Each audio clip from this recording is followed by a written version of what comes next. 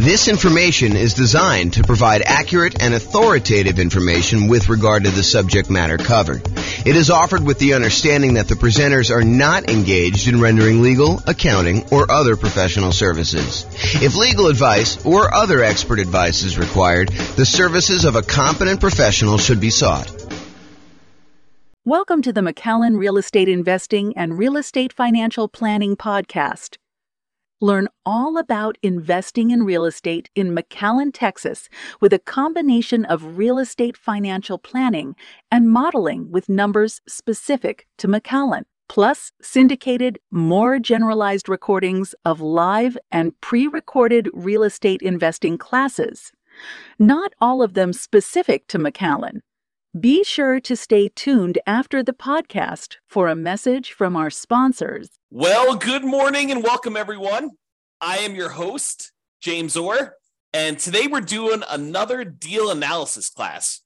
So in the previous class, I believe we did a 20% down rental property, non-owner occupant purchase, where we analyzed the deal, and I walked you through basically how to enter all the inputs on the world's greatest real estate deal analysis spreadsheet. And then I walked you through how to determine whether or not this is a good enough deal for you by walking through some of the numbers, showed you some stuff about the overrides.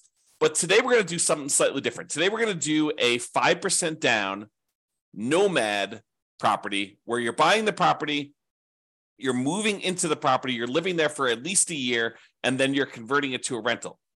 And so there's a couple of different things that happen when we're talking about analyzing a Nomad property that are different than when we analyze just a traditional 20% down sort of purchase. The first thing you might realize is, hey, look, we're not renting the property in the first year. So how do we deal with that in the spreadsheet?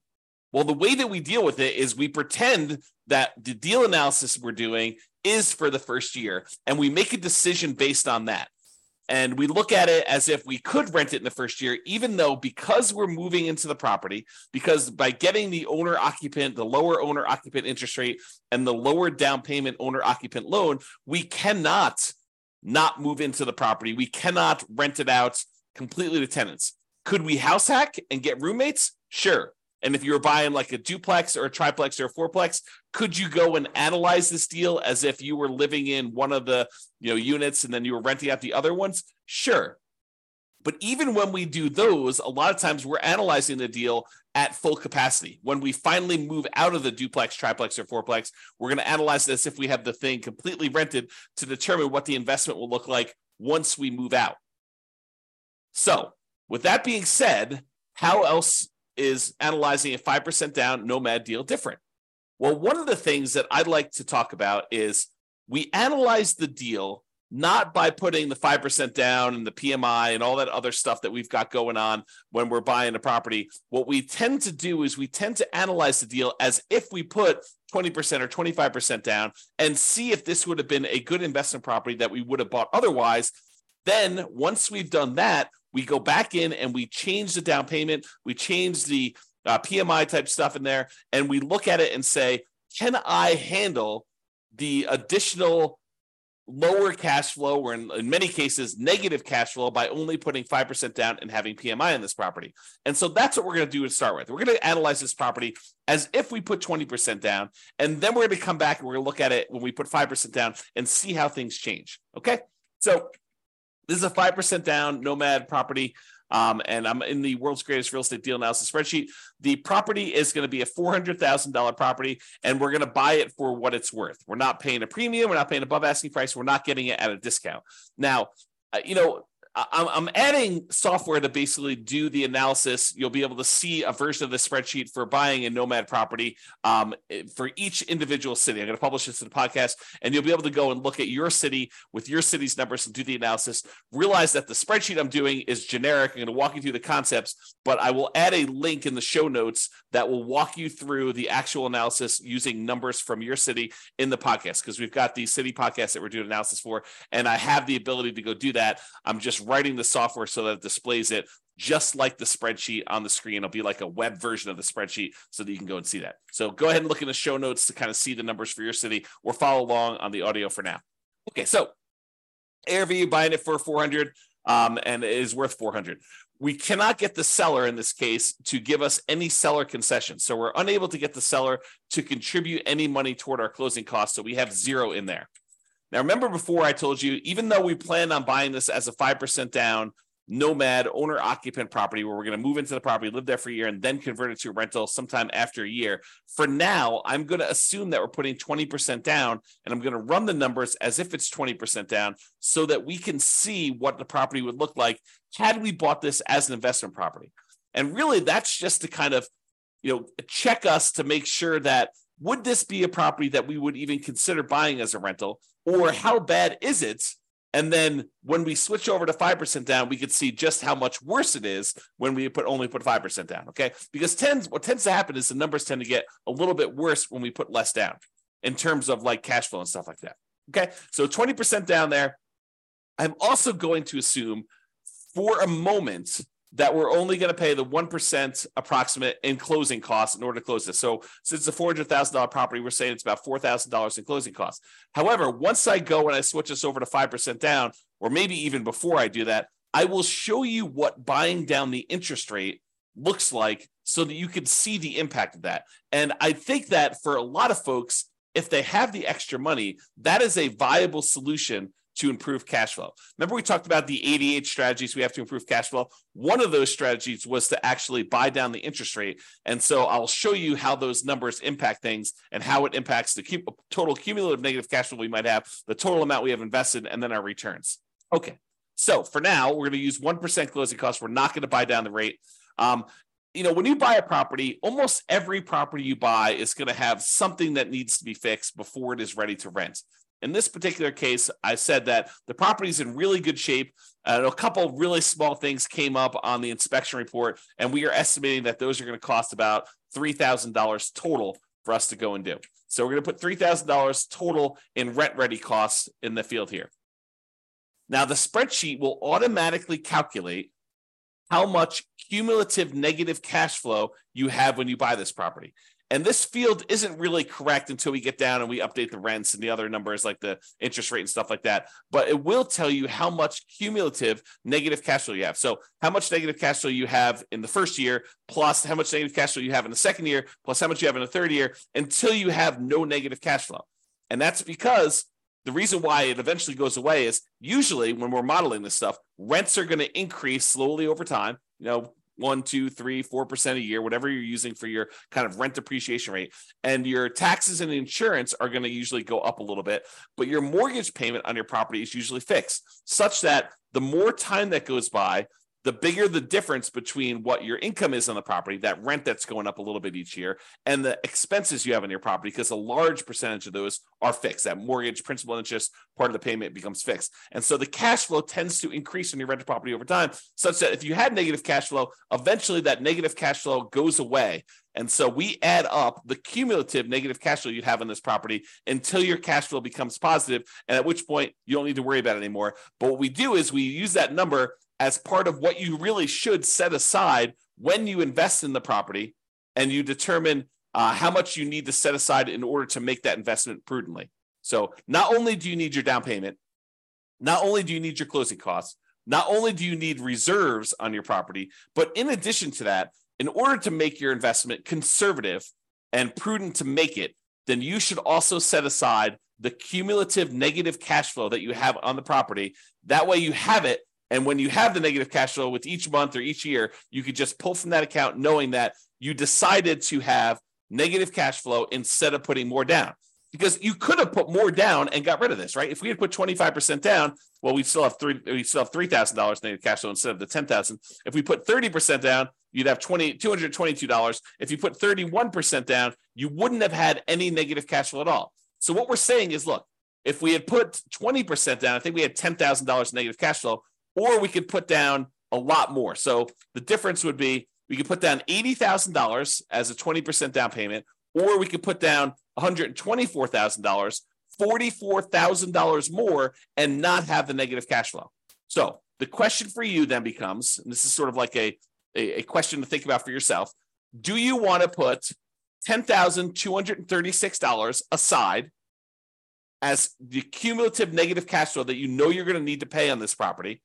until the cash flow is likely to go positive. It's possible your rents don't go up as fast. It's possible your expenses go up a little bit faster with inflation or something like that. But this is a good estimate of how much negative cash flow you're likely to have in this property. Could you put the $10,236 aside, or would you rather put $44,000 more down? $10,000, $44,000. Which would you rather do? And that's the question, right? Because the negative cash flow is really a deferred down payment. If you had put more down, you wouldn't have it. But in this case, we're choosing to put less down, and we're choosing to accept this negative cash flow. And you'll see that comes up again when we put the 5% down, because when you put less down than 20%, it becomes even more negative. Okay. For now, though, I'm going to just kind of keep this here because it's actually technically not this negative. You'll see here in a second. Then this shows you like the total amount you have invested, the closing costs plus the down payment plus this cumulative negative cash flow plus the rent ready costs in order to purchase this property. It shows you that you'll need to have about $97,000 or so to do that. Calculates that you're doing a $320,000 loan, buying a $400,000 property, and we're using the 20% down for now. Interest rates right now for about 20% down are somewhere in the 7% range. You can go call your lender and get that rate. We have a whole class on how to do that. And then the term, we're doing a 30-year loan, 360 months.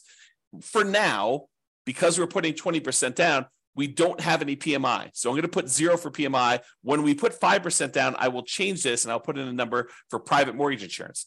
Remember, private mortgage insurance is insurance that you pay to protect the lender in case you default because you put less than 20% down. If you had put 20% down, they wouldn't ask you for it, okay? But because we're putting less than 20% down, you've got that. And then PMI would drop off when the loan to value became 80%. Now, monthly rents. So the monthly rent of this property is $2,850. So we put that in there. Now you can see that because it's $2,850, the cash flow on the property is slightly positive, and we no longer have any cumulative negative cash flow. So, I'll go through these other expenses, but the question I'm going to ask you is, look, this is a property that if you had put 20% down, it has the tiniest bit of cash flow. And in some markets, that's what we're looking at. That's the reality of our current marketplace, where in some properties, in some markets where you put 20% down to buy an investment property and you're lucky to be break even at this point, right? That's what happens when prices go up a lot, interest rates go up a lot, and rents go up, but not quite as much as the property prices and the rents and the rents have gone up. So in some markets, that's what you're seeing. Other markets, you're like, James, this is crazy. Putting 20% down, not making any cash flow. You're talking, you're crazy talk there. I'm always making cash flow, even in my market, even in our current conditions. Yeah, some markets you totally can do that. In other markets, you're going to be way negative, even with this, right? Even putting 20% down. Okay, so each market's a little bit different. Go check the show notes. I'll link directly to your deal analysis. You'll be able to go look at that. All right, if we had any other income, we'd put that here. The vacancy rate, we're starting 60 to 90 days before the current tenant moves out of the property. And so our vacancy rate is going to be about 3%. So we're going to test the market. We're going to start a little bit high on rent, and we're going to bring rent down very aggressively until we're able to fill the property before the lease on the previous tenant expires. We're going to have everything lined up, ready to go. So the vacancy rate is really those unusual situations where you have an eviction or something like that going on. Property taxes, in this case, it's 0.56%. So we've got that calculated there. Property insurance, about $1,400 a year. And I have a property about this value, so those are about right. $350 for HOA per year. And then the tenant's paying all the utilities, so you're not paying any of those. And there's no other expenses. You're not paying for snow removal or mowing the lawn or anything like that. This is just a straight up single family home where the tenant is paying for all the expenses to do that. I've said 10% of the gross rent set aside for maintenance on the property. I'm assuming that you're including the CapEx in the maintenance. And so we set aside $0 extra for CapEx. This is probably not reality. You probably should be setting aside additional money for CapEx in your property. And so you probably should use the CapEx spreadsheet that we have to estimate what your capital expenses are going to be based on the property and when you bought it and how old everything else is. That's what that advanced CapEx spreadsheet does for you. And I've assumed that you're self-managing the property. If you had a property manager here, it'd be negative, significantly negative. And in this case, I'm assuming that you're managing it yourself. Then we estimate the percentage of the purchase price that is the land value, so that we can then calculate what percentage, what value of the property is your building value. That way we could use the property type, which is residential in this case, to determine what your cash flow from depreciation is, your tax benefits from owning this property, your depreciation benefits, so we can calculate a cash flow from that using your effective income tax rate. Okay. And so we have all that in there. Now that we've got all the numbers in there for a 20% down payment, we're looking at this and we're saying, look, if I were going to go buy an investment property, if I had 20% down and I wanted to go do this, would I buy this one as a rental? Now, there's all these trade-offs you're making when you're doing Nomad, right? Sometimes we could find an amazing deal, but it's not one that we would be willing to move into and live there for a year or more. So you could go find a property in like a rougher neighborhood or a better cash flowing neighborhood, a neighborhood that is not one that you would be willing to move in with you and your family for a year or more, and you could get improved numbers. But because we're doing Nomad, and maybe this isn't as nice of a property as you would like to ideally live in with your family, but it's sort of a compromise between the really nice properties that you would love to live in with your family versus the probably rougher neighborhood, rougher property that you would buy as an investment property. And because we're trying to merge these strategies of you're living in a property for a year and then you're converting it to a rental, we're sort of meeting in the middle. We don't want to go buy a property that would not make a good rental just because it's a Nomad property, nor do we want to go buy a property that's so rough that we're afraid to live in the property. You don't want to do that. You probably don't want to rent that to someone either. But the idea is you want to kind of like hybrid these. And so a lot of times we're looking at this property and we're making compromises.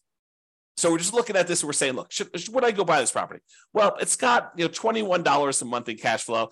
It's about break even. We got about $206 a month in cash flow from depreciation. Those are the tax benefits of owning the property that look like cash flow. We get those in the form of either end of year tax return rebate, or we can adjust our exemptions on our actual paycheck, pay less in taxes with each paycheck that we make, and actually receive money back so that we could use that to cover some negative cash flow with money that we don't have to pay in on taxes from the paycheck from our regular job. Okay, so you can go and look at that. The total amount of true cash flow, which is really just the sum of this monthly cash flow and the cash flow from depreciation, is $227 a month. Okay, then we walk through, we can see all the returns for whether you're doing the return in dollars from each of the four areas, from appreciation, from cash flow, from debt pay down, from cash flow from depreciation, the tax benefits, in other words, and it sums all these up and tells you you're making about $18,000 a year. The total return on investment is about 20.66% if we ignore reserves.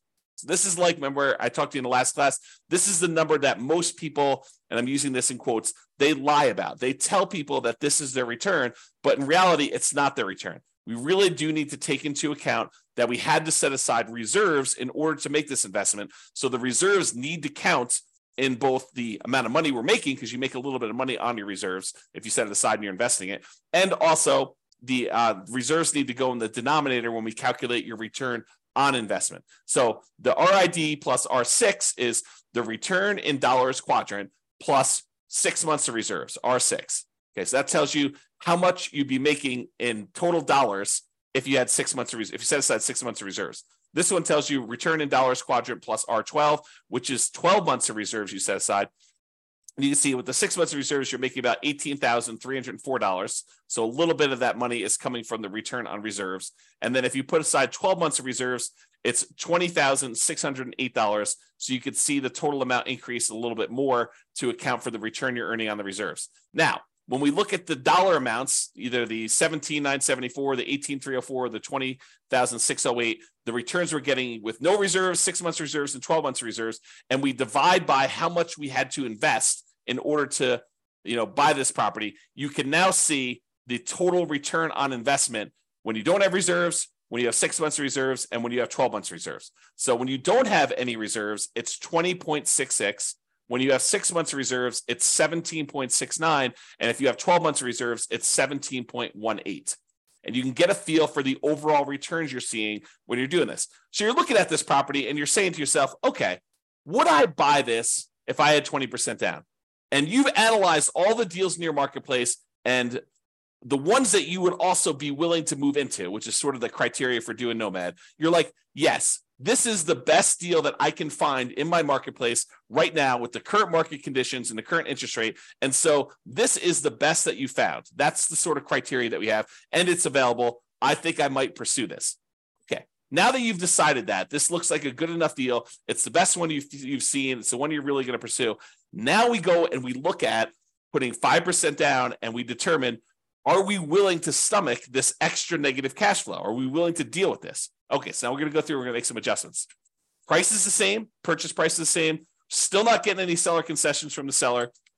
However, we're not putting 20% down anymore, we're putting 5% down, okay? So that changes it. Before we were at $80,000 in down payment, now we're only having to come up with $20,000 in down payment. Still have 1% in closing costs, about $4,000. Still have that $3,000 in rent-ready costs because we're trying to do the get the property ready to rent, has some repairs that needs to get done. Now our cumulative negative cash flow, before it was, I don't know, 10. Oh, actually, it was zero when we put 20% down because we increased the rent. But when we had the rent lower, it was $10,000, which really isn't relevant here. But in this case, it's $15,000 negative, right? If we had put, let's see where to go when it goes away.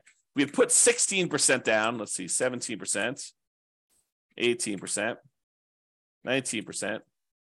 Oh, so it's literally at 20% is when it goes away. So if we had put 20% down, we'd put $80,000 down, we wouldn't have any negative cash flow. But in this case, we have $15,000 negative cash flow. So this becomes the question of, would you rather put $80,000 down and have no negative cash flow, or would you rather put $20,000 down and $15,151 negative cash flow on a property? So it becomes, would you rather have $35,000 invested into the deal, $20,000 upfront and $15,000 set aside an account to take care of negative cash flow, or would you rather come up with $45,000 more and not have negative cash flow?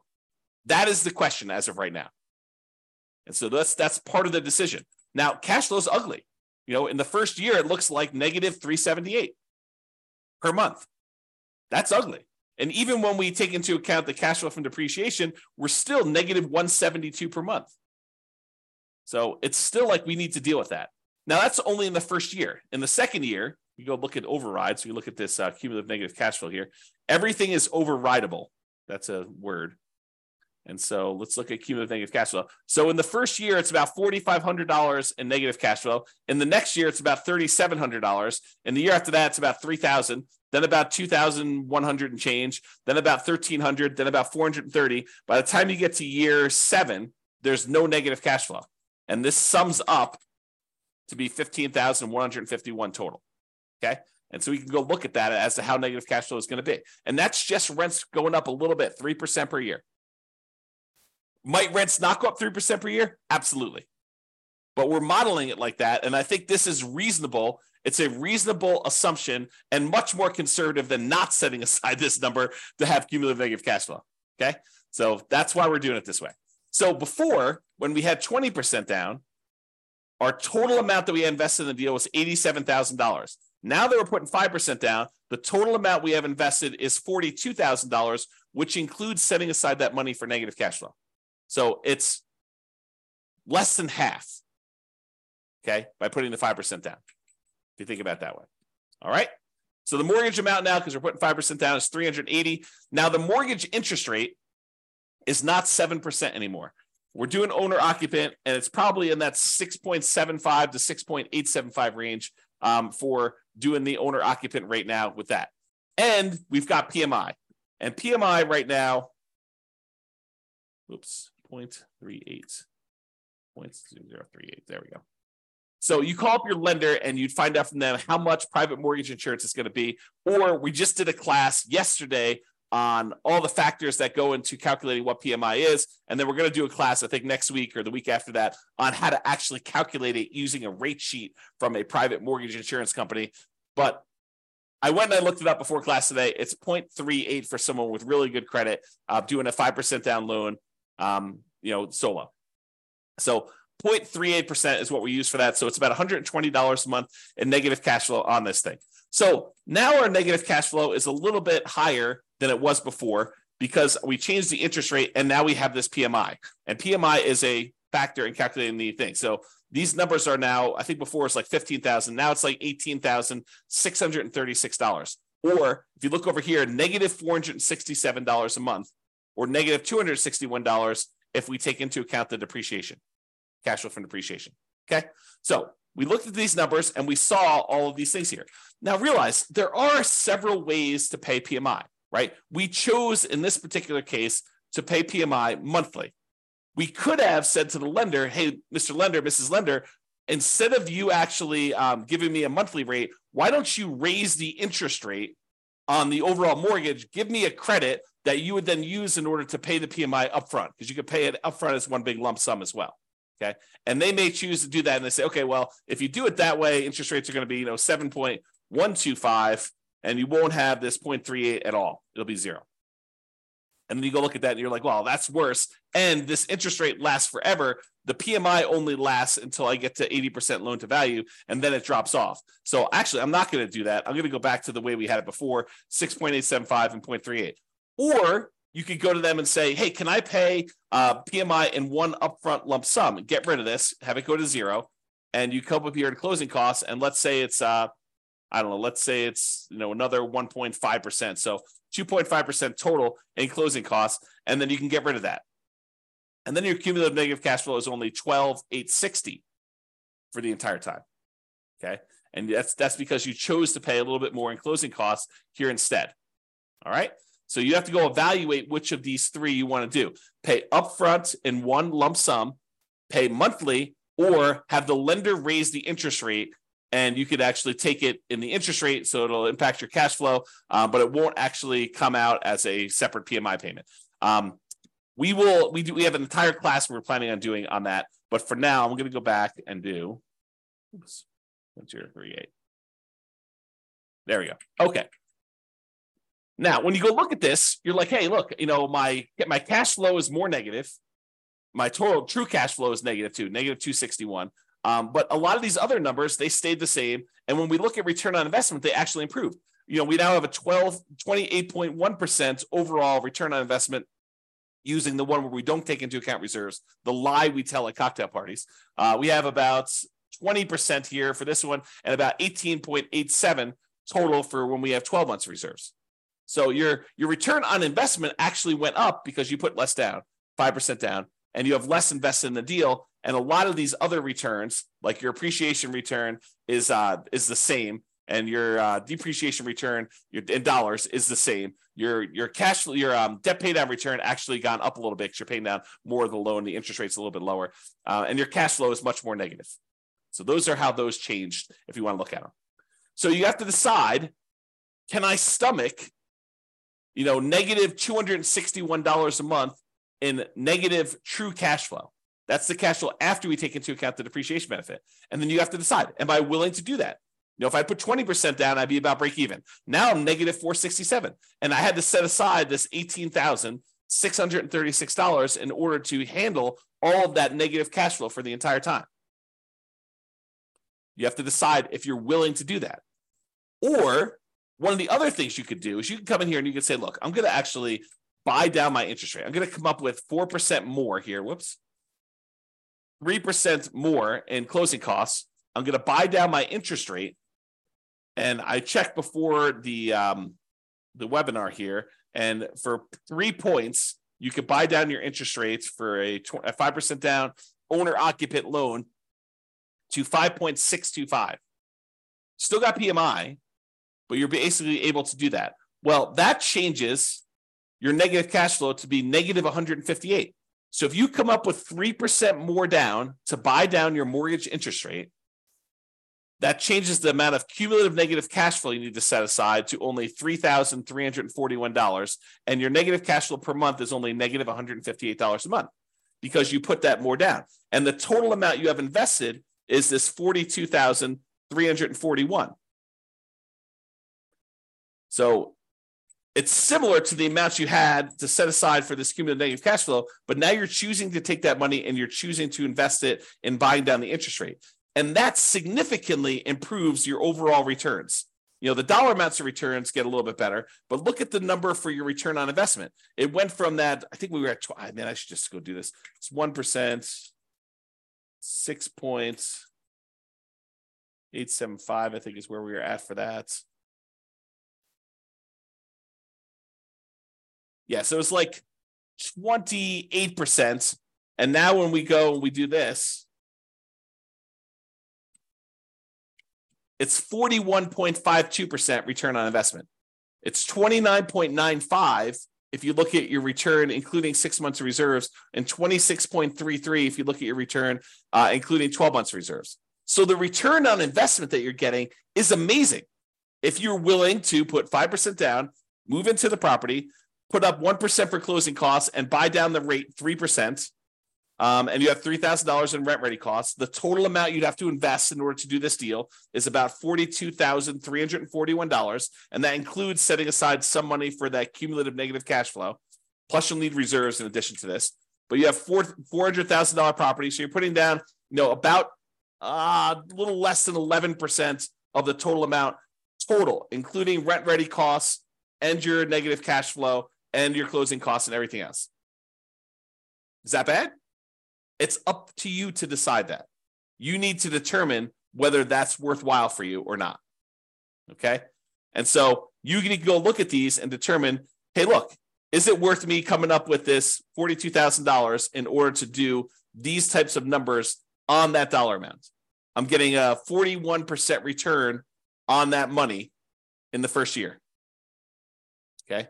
And then you can go evaluate how it looks over time and all your other stuff like your equity and your cost to access your equity and return on true net equity. And you can look at your cap rate on this property or your cash on cash return. Basically the first 3 years you have negative cash on cash return. Then in year 4, it bumps up and you're now at 4.58%. And you can kind of look at all those different things and evaluate whether or not it makes sense for you to do it. And in fact, what's interesting about this one, because you have negative $158 a month in cash flow, but you have $206 a month in this cash flow from depreciation, technically, when you combine the cash flow you're getting from the tax benefits and the cash flow you're getting, the negative cash flow you're getting by buying the property, those two combined are positive. So it's not even really negative if you really think about it in terms of negative cash flow plus the tax benefits you're getting by owning that property. It's actually slightly positive. It's $48 a month positive, which is interesting.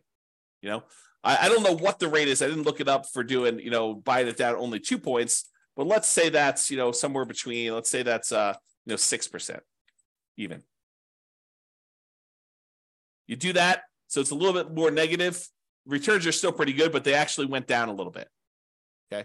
So you can go evaluate that and see where you should buy stuff down. We have an entire class on buying down your interest rate. We have a totally separate spreadsheet for looking at where you should buy it down to and where it's optimal and how much it costs to do all that. But realize that really what you'll want to do once you get the spreadsheet, you figured out what you think is optimal, is run the numbers. Go put it in here and see how that impacts your cash flow, your negative cash flow, how much cumulative negative cash flow you're going to have and how long that'll last for, and then how your return in dollars looks in year one for, appreciation, cash flow, debt pay down, cash flows, depreciation, and your reserves, because you want to look at that. You should need to put reserves in there. And then your return on investment for year 1 or year 2. You can go look at all the different years in the overrides. So you can go look at your overall return on investment. Here's the returns in dollars for each of the years all the way through to year 40, if you want to look at it that way. And then you can look at also your return on equity quadrants after the first year. Because after the first year, we really want to know what the return you're earning on equity is, not necessarily the return you're earning on the amount you had to invest. All right. So that's all I got for you. Hopefully this was helpful in understanding how to analyze a 5% down deal. And, in some markets, these numbers are ugly, right? I mean, if this property was, $500,000, which is probably closer to what we would see in my current marketplace, these are much uglier. Yeah, I mean, you're at like almost negative $900 a month, negative $639 after taking into account the cash flow from depreciation. But, you still got, decent returns here. This is probably, what is this return? Let me look over here. It's the return from equity is 28.73. So I don't know. Those numbers still look pretty good when you kind of look at it that way, but it's really ugly. You need to have this negative cash flow side. And look at this. I mean, basically, you're buying a $500,000 property. You're going to put it when you figure out like the total amount you did. You almost have to put aside, 20% of the property with all the negative cash flow you've got. So you're putting down, almost like a 20% down payment to do it. That's pretty ugly. If you had put 20% down, go back to 1% closing costs, go back up to 7% for the loan amount, Yeah, you're almost coming in $139,000 because you have $31,000 even with 20% down to get negative cash flow. So it can get really ugly in other markets when you're trying to do this. You may have to go put, whatever it is, 31% down or 32% down in order to get to the point where you don't have negative cash flow. Yeah, a lot. Yeah, it's probably 38 or 39. Yep. So a lot of negative cash flow, and that takes a lot to overcome. A lot of deferred down payment from not putting enough down. All right, so that's all I got for you. Hopefully you enjoyed this deal analysis and seeing how it changes when you're analyzing just a regular 20% down deal to now when we're doing 5% down deals. We will continue in this series of analyzing different types of deals. I think I want to do, I don't know if we're going to do free and clear next, buying a property where you're buying it all cash and show you how that looks. We're buying a property that's new construction and how some of those things are different. I'm not sure which one I'm going to do next, but I plan to do a whole series of these and cover a wide range of situations so that you can see how we might analyze these different deals. That's all I got for you. Hope everyone has a great day. Bye-bye for now. With home prices up, mortgage interest rates up, and rents up, but not quite enough to counteract the higher prices and interest rates, cash flow on rental properties in McAllen is harder than ever. Book a call with the Real Estate Financial Planner to apply our proprietary 88 strategies to improve cash flow on your rentals. See the show notes for a link to schedule your call and improve your cash flow today. If you're a real estate agent, lender, or professional in McAllen that wants to help our real estate investor listeners, consider reaching out to learn about collaboration opportunities with this podcast. We'd love to add more value to our listeners by having you assist our investors buy, sell, and finance their real estate investments. See the show notes to schedule a call to discuss collaboration opportunities.